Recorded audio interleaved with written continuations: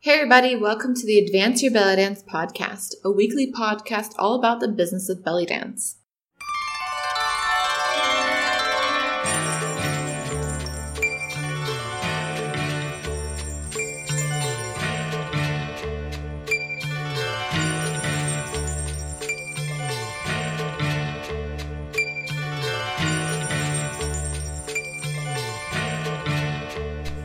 Hey everybody, I'm your host Jana and welcome to episode 73. I love a good plan, but oftentimes I catch myself stuck more in the planning and researching phase than the actual doing phase. Not because I don't like to work on projects, but because it can be scary getting to that point.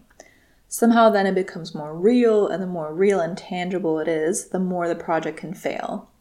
And although the only way to success is to get right back up after failing, we're all only human, and we try to avoid uncomfortable feelings or thoughts as much as we can.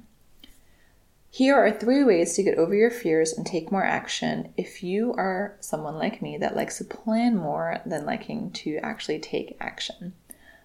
Step number 1, get out of your head. Stop overthinking and break down the task at hand. It can get overwhelming to think of all the things you have to do, but just bask in the glory of your newfound idea and that you're creative and smart enough to come up with it. Enjoy the initial excitement of wanting to start something new. Number 2, done is better than perfect. Perfectionism is a form of procrastination. If you obsess over every detail and refuse to finish your projects until they're quote-unquote perfect, you're only holding yourself back and prolonging your project. We all want to do our best, but we have to come to terms with the fact that there is no such thing as perfect. If 80% of your work is fabulous and ready to go, then take a deep breath and show it to the world. You can always improve upon it where necessary, but don't let that stop you from taking that first giant leap of faith.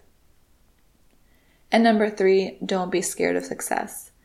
Being scared of success sounds a little odd and out there, and it did to me at least, where I thought, who could be scared of success? Isn't that all what we strive for?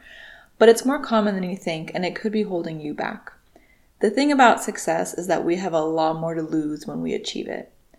Will our family and friends still be there for us? How will our lives change? Will it be better or for worse? How am I going to outdo what I've already done?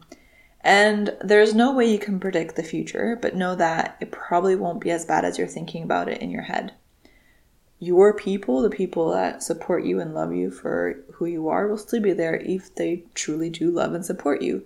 And if you feel in your heart that you're doing well and are happy, then the rest will sort itself out.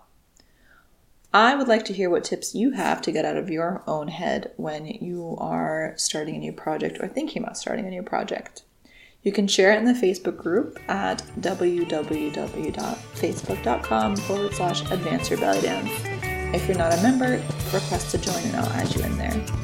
Thanks for listening, and until next time.